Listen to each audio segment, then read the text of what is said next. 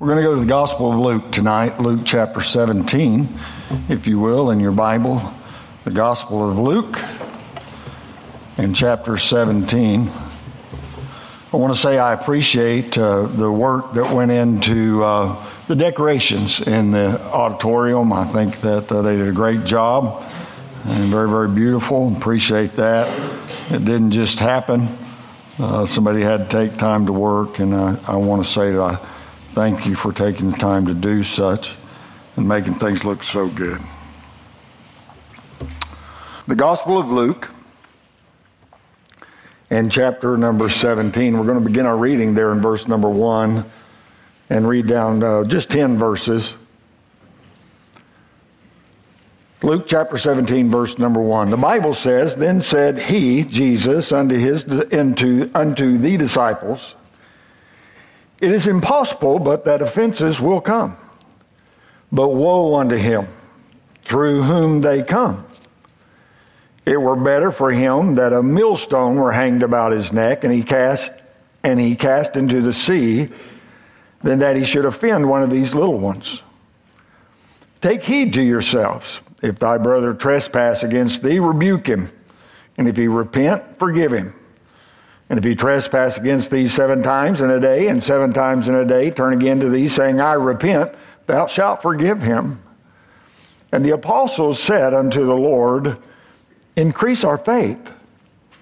And the Lord said, If ye had faith as a grain of mustard seed, ye might say unto this sycamine tree, Be thou plucked up by the root, and be thou planted in the sea, and it should obey you.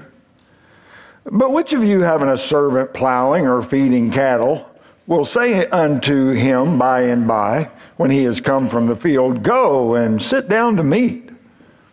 And will not rather say unto him, Make ready wherewith I may sup, and gird thyself, and serve me, till I have eaten and drunken, and afterward thou shalt eat and drink. Doth he thank that servant because he did the things that were commanded him? I trow not.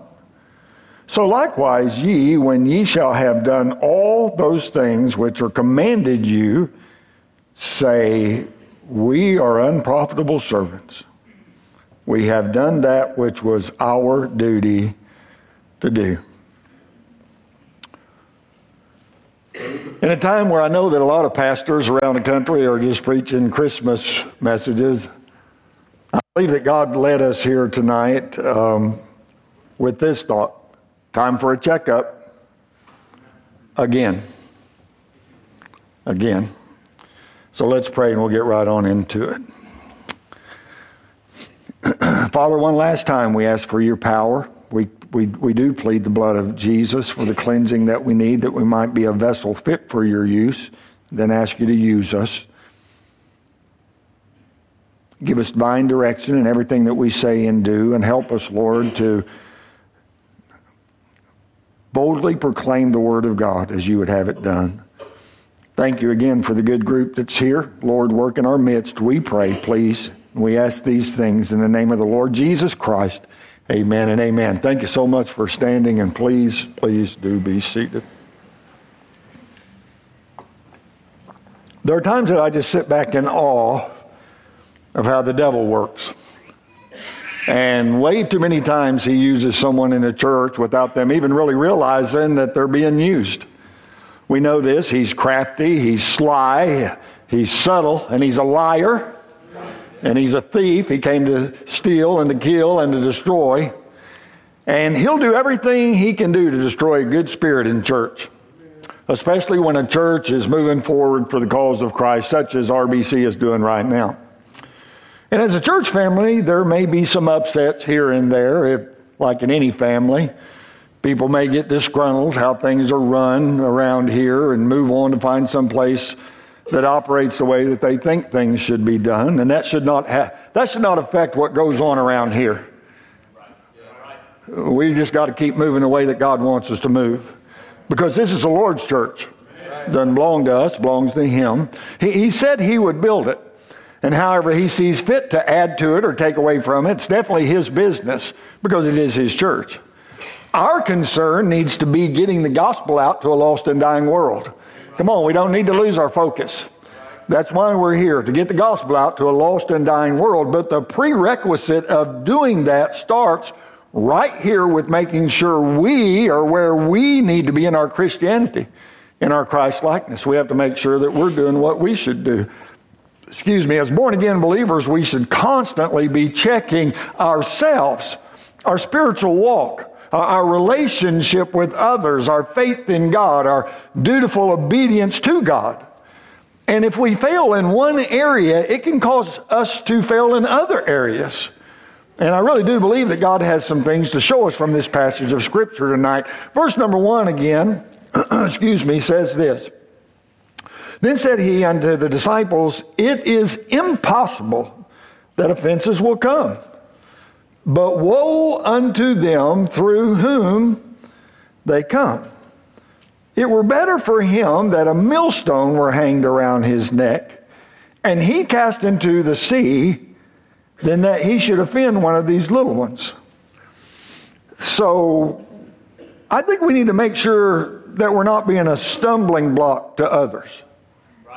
That we're not being offensive to others.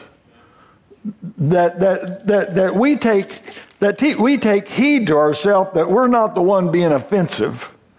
It is impossible, but that offenses will come. Offenses will come. Come on, you get a group of people together, there's going to be time that offenses will come. They will come. But Jesus said, woe unto him through whom they come. And then he talks about little ones being offended. But that could be speaking of children, or it could just be speaking of those that are weaker than you, weaker than me, children in the Lord. Causing others to sin, causing others to stumble, doesn't seem to be taken lightly by God. And we understand the Lord here is talking to his disciples. He's giving them warning. He's warning them. We are all subject to temptation in our lives. There's not any doubt about that. But it is when we give in that there's a good chance that we'll end up misleading someone else. The sin of misleading others seems to draw heavy judgment from God. Come on, he said, it's better to tie a millstone around your neck and cast you off into the sea than you would be offensive like that. Come on, he does expect us to be Christ-like. We are sinners and we will sin, no doubt about it. Jesus said it is impossible that offenses will come. We know this. Sin is everywhere. It's in businesses, offices, markets, playing fields, homes, and at church. It's right here at church. And there's no place that's excluded from sin as long as people are there. And no doubt committing sin is bad, but when we cause others to commit sin, it's that much worse. And the word offenses here means to be a stumbling block, to bait, to lure, to trip someone up. The ones that do that are not right with God themselves.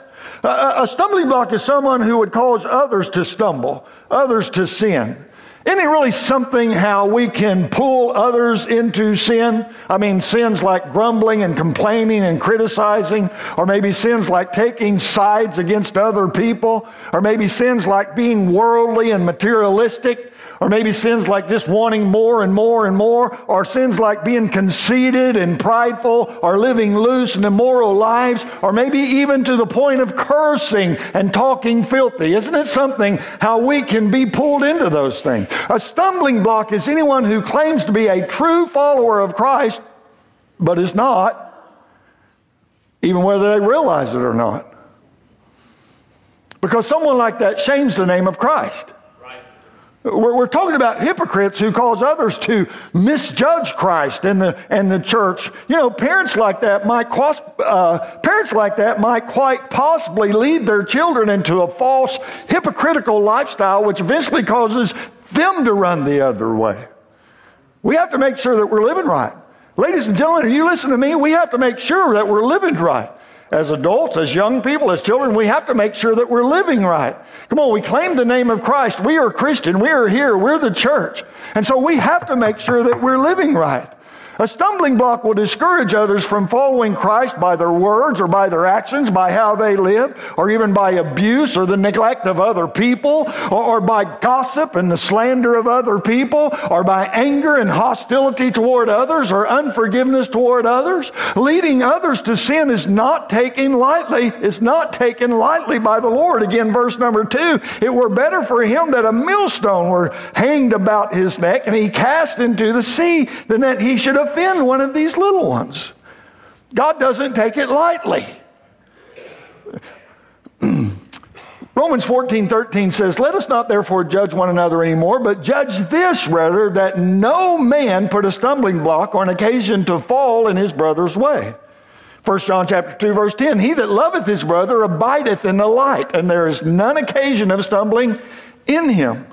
So we have to make very, very sure that we're walking where God would have us to walk, as God would have us to walk, doing what God would have us to do, living the life that God would have us to live, so that we're not a stumbling block to those that are around us.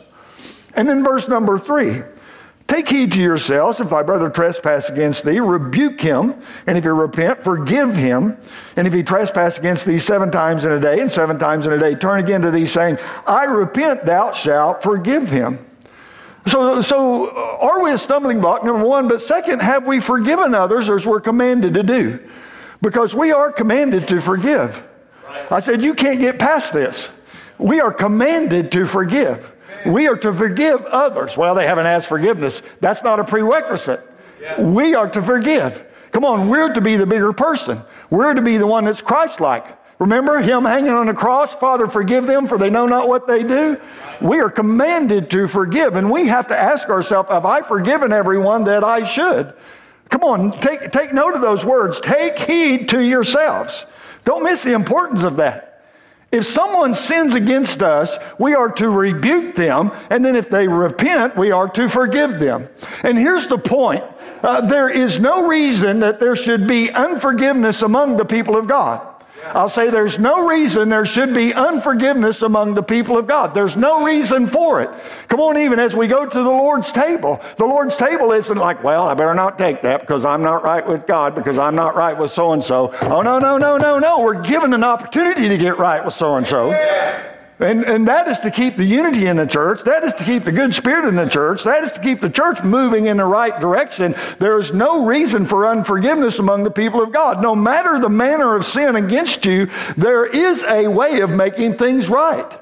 Amen. The word rebuke there in that verse is a Greek word, epidemaio. That's probably not the way you say it, but it's a very significant word. And it means this. It means to be emphatic or forceful or insistent with someone. So we are to confront those who offend us or are a stumbling block in our lives. Now you got to get this. It's not our job to fix them. I'll say that again. It's not our job to fix them, but it is our responsibility to do what we can do to correct a brother that wrongfully offended us. We are to do that. Come on, get this. It is to be done in love and compassion, not a judgmental spirit. Not looking down your nose, not acting like you're better than somebody else. No. It's to be done in a Christ-like manner, in the correct way, in a biblical manner. Absolutely. We are talking about forgiveness here, and that cannot happen without the spirit of love and compassion. There has to be the spirit of love and compassion. We are to respond to being mistreated by loving and being compassionate to others. That's what we're taught in the Word of God. We are to deal with those that sin against us and do us wrong. To not do so allows others, to not do so allows such behavior to continue. That type of behavior should not be running around in a church. I said it shouldn't be that way in a church. Come on, churches are tore apart year after year after year because things like this are not addressed. And it shouldn't be that way in a church. No. It makes it seem acceptable. Well, so-and-so's like that and so-and-so's like that. Well, it shouldn't be that way. Amen. God does not want anyone to think that such things are acceptable in His sight. They're not acceptable in His sight. Come on, this is all about Him, right? And these things are not acceptable in God's sight. To not confront it is that if we are accepting of such behavior. Ephesians chapter 5 and verse number 11, the Bible says, and have no fellowship with the unfruitful works of darkness, but rather reprove them. Thessalonians 3:15, 2 Thessalonians 3:15, yet count him not as an enemy, but admonish him as a brother. Take care of it. Do something about it. Come on, in almost every counseling session I have where I'm trying to deal with two people that are at odds with one another, whether husband or wife, whatever the case may be, one of the first things that I say is that there is nothing that cannot be worked through by two people who are willing to talk. Things can be worked through. Proverbs chapter 10 verse 17 says, he is in the way of life that keepeth instruction, but he that refuseth reproof erreth. Proverbs 29:1, he that being often reproved hardeneth his neck, shall suddenly be destroyed, and that without remedy. But we also have the command to forgive. And as we forgive others, it makes us more godlike. No, I'll say that again. As we forgive others, it makes us more godlike. Because God forgives and forgives and forgives. Okay, let me get more pointed about this. God forgives you over and over and over and over again. So what right have we to not forgive others? It makes no sense whatsoever if we're supposed to be like Christ, if we're supposed to be Christian, if we're supposed to be Christ-like. We are never to take advantage of the forgiveness of God. Not supposed to do that, because judgment will finally come to those that do so. But never let us forget, God continues to forgive those who truly repent. And because of that, we are to show that type of forgiveness to others. And when we don't, it just binds us up. It just hurts us. Brother Wolfram and I were talking this morning. He was at the prison, of course, last night, as he is every Saturday night, preaching on the subject of forgiveness. And he used this quote. I thought it was so good. Listen to this, please. It says, forgiveness is the servant of my will, not the prisoner of my emotions. Oh, come on, that's very good. You need to chew on it for just a minute. Forgiveness is the servant of my will, not the prisoner of my emotions. We don't have to allow our emotions to keep us from forgiving. Oh, no. It's the servant of my will. We choose to forgive. Come on, forgiveness is not an emotion. Forgiveness is a decision. We make a decision to do so. Mark chapter 11, verse 25 says, and when you stand praying, forgive if you have aught against any, that your Father also, which is in heaven, may forgive your trespasses. It really amazes me that people think that they can run around with unforgiveness in their heart and treat people in terrible ways and think that they're right with God. You're not right with God. It's not happening. No, you're adding sin to sin to sin to sin. I'm telling you, until you repent of that and forgive the way that you should, you are not in right standing with God. And I promise you that is affecting your Christian walk a whole lot more than you want to think that it is. And it's not only affecting your Christian walk a whole lot more than you think it is, it's affecting the people around you a whole lot more than you think it is. It's something that needs to be taken care of. Ephesians chapter 4, verse 32, and be ye kind to one another, tenderhearted, forgiving one another, even as God for Christ's sake hath forgiven you.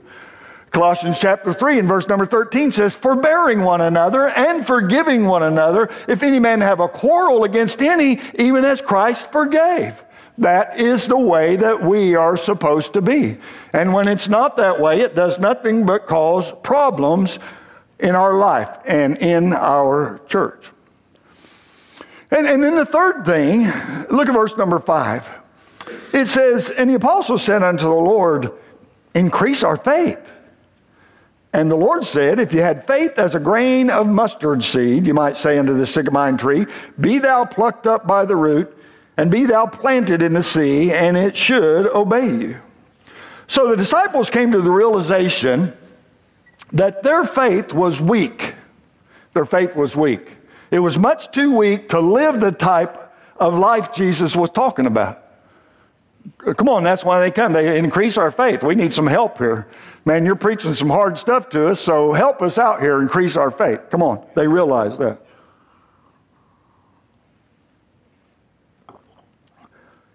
Because Because the Lord wants us to have a faith so strong that they could be free from ever causing another person to stumble. I want your faith to be so strong that you can be free from ever causing another person to stumble, and you can be so loving and compassionate that you would forgive a person time and time and time again if need be. And they knew that their faith needed to be more than it was. They knew that. And they weren't scared to confess it. They needed faith in the power and love of Christ. That the love of God would permeate their whole being. They knew that they needed to trust His presence more and more and more. But I'm sure you noticed what Jesus said there. I mean, they said, increase our faith. And He said, if you had faith as grain of a mustard seed, you might say unto this sycamore tree, be thou plucked up by the root. It be thou planted in the sea, and it should obey you. What are you saying, preacher? It's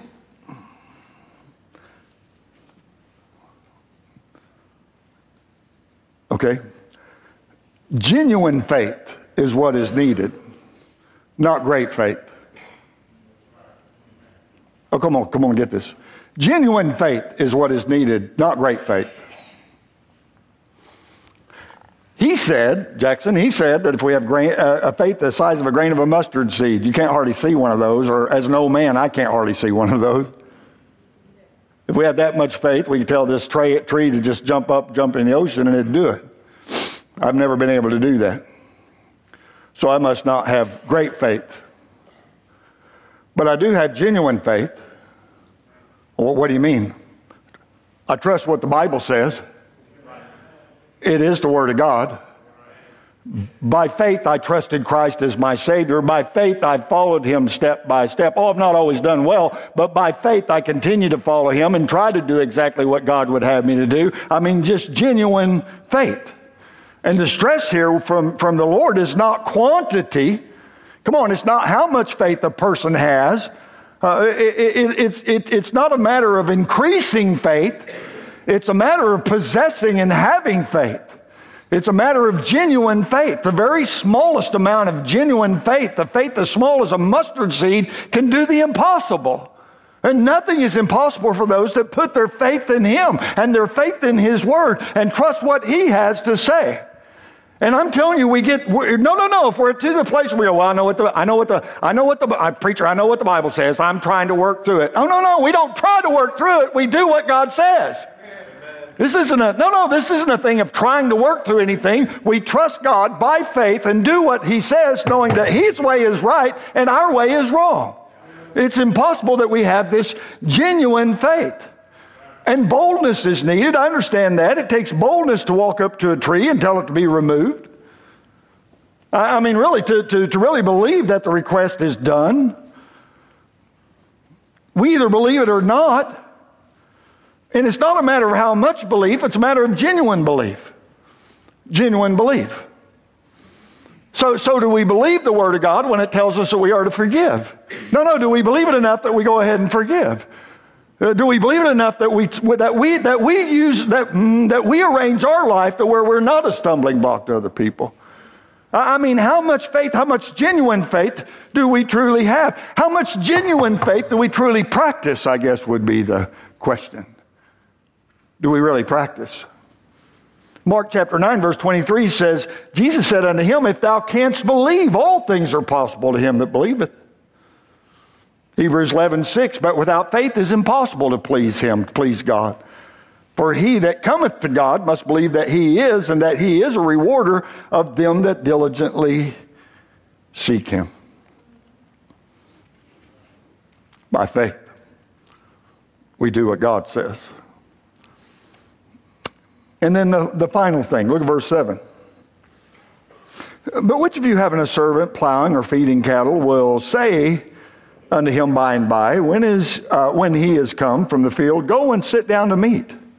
And will not rather say unto him, make ready wherewith I may sup, and gird thyself, and serve me till I have eaten and drunken, and afterwards thou shalt eat and drink? Doth he thank that servant because he did the things that were commanded him? I trow not. So likewise, when ye shall have done all those things which are commanded you, say, we are unprofitable servants. We have done that which was our duty to do.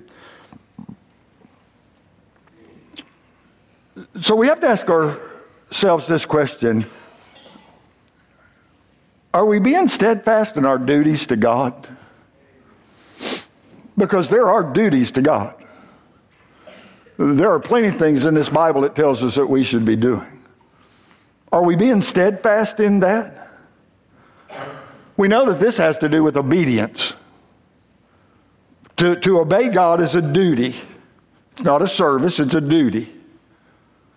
God says we should do this, we should do that. It's our duty to do that. It's not a service. And we have to be careful not to become prideful because of the gifts and the power that God gives us, especially when we do start living this victorious Christian life. We have to be careful. And Jesus used an illustration and made 3 points here. Number one, the believer is a servant. And a servant, people love this stuff, and a servant is a slave to his master. Oh, it's the truth. Okay, so number two, the believer is to serve and obey the commandments of God until all the work is done. You were bought with a price, remember? Yes. You belong to Him. Yep. You're supposed to be doing those things that He says to do and not doing the things that He says not to do. Jesus said He's to feed the cattle, plow the fields. And then in the evenings, He is to serve the household by feeding and waiting on the tables. And I don't know if you've ever been around a farm and livestock, but plowing and feeding, that's hard work. And it requires a lot of discipline. And it requires a lot of staying power just to stay after it all day long. And we see that the servant works all day and all through the evening until everyone else has gone to bed. And then he goes to bed and rises before everyone else rises. The servant serves his master. What a lesson. No. What a lesson for you and me. I mean, how few serve the Lord so diligently? I mean, truly serve the Lord. How many get up before others in order to spend time alone with God and then spend the last minute of the day with the Lord after all others have gone to bed? How many? Come on, it's the Lord's illustration, not mine. It's right there with Him. And we as believers are to be humble in our service for the Lord.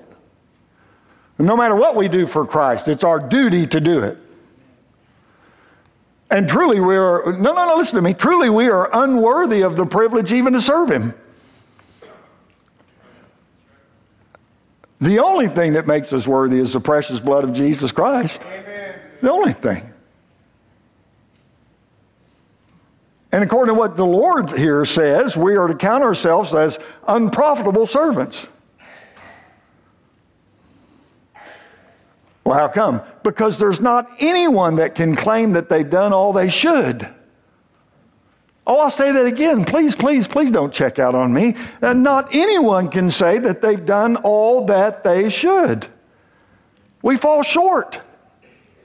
No matter how much we do or how great the work may be that we do. Come on, there's no room for pride. There's no room for arrogance. There's no room for boasting. God commends perfection. And if He commands perfection that we can't do, therefore He expects humility. Because we all fall short of the glory of God. I'm thankful I'm a child of the King. No, I glory in that. I'm very, very thankful I am a child of the King. But I don't have anything to brag about because He's the one that made me that. And He's the one that gives me the opportunity to serve Him. Everyone that exalteth himself, Luke 18:14, everyone that exalteth himself shall be abased, and he that humbleth himself shall be exalted.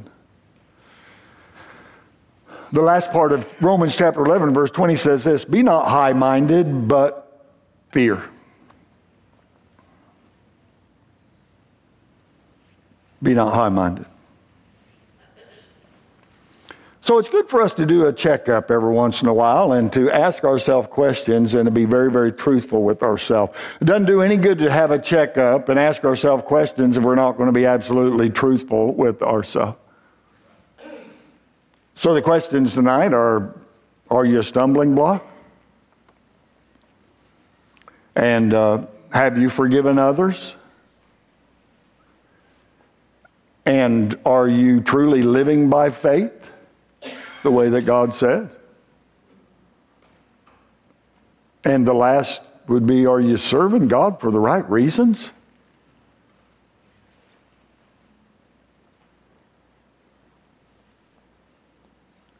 Do you count it a privilege?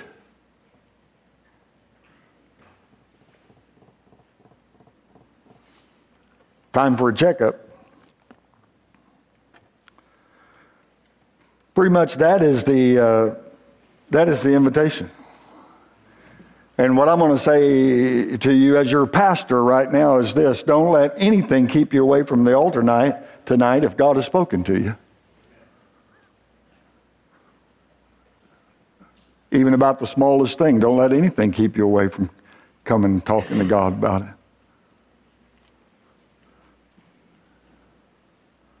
The things that you put off dealing with today may end up being the things that take you or your children down tomorrow.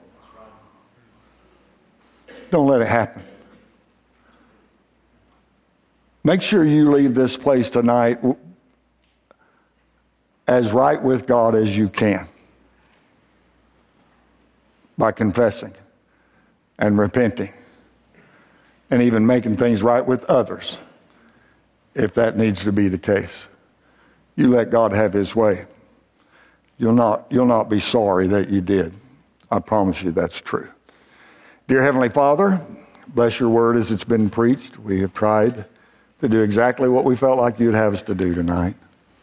And Lord, I don't know the need across this sanctuary tonight. I don't know the need. I just plead the blood of Jesus over this place and ask, Lord, that your Spirit would have freedom to move and work in people's lives. And Lord, that people would just be willing to check themselves out. Am I really where God wants me to be? Spiritually, in service to Him, in forgiveness of others, in living by faith. Am I really where God wants me to be? Am I being a stumbling block somehow to others, to my loved ones, to my children, to my parents, to my friends, to my co-workers? Am I being a stumbling block? Lord, help me to repent of such things and to get my life right with you. Whatever, God, you would have us to do, that is my desire these next few minutes ahead, that folks would not harden their neck, Lord, but they would just yield themselves to you. Bless the invitation, we pray. And thank you for your goodness in Jesus' name. Let's stand to our feet. Our heads are bowed, our eyes are closed. You know you need to come. Don't wait another minute. Don't wait another second. Heavens to Betsy. Let God have His way. Come talk to Him.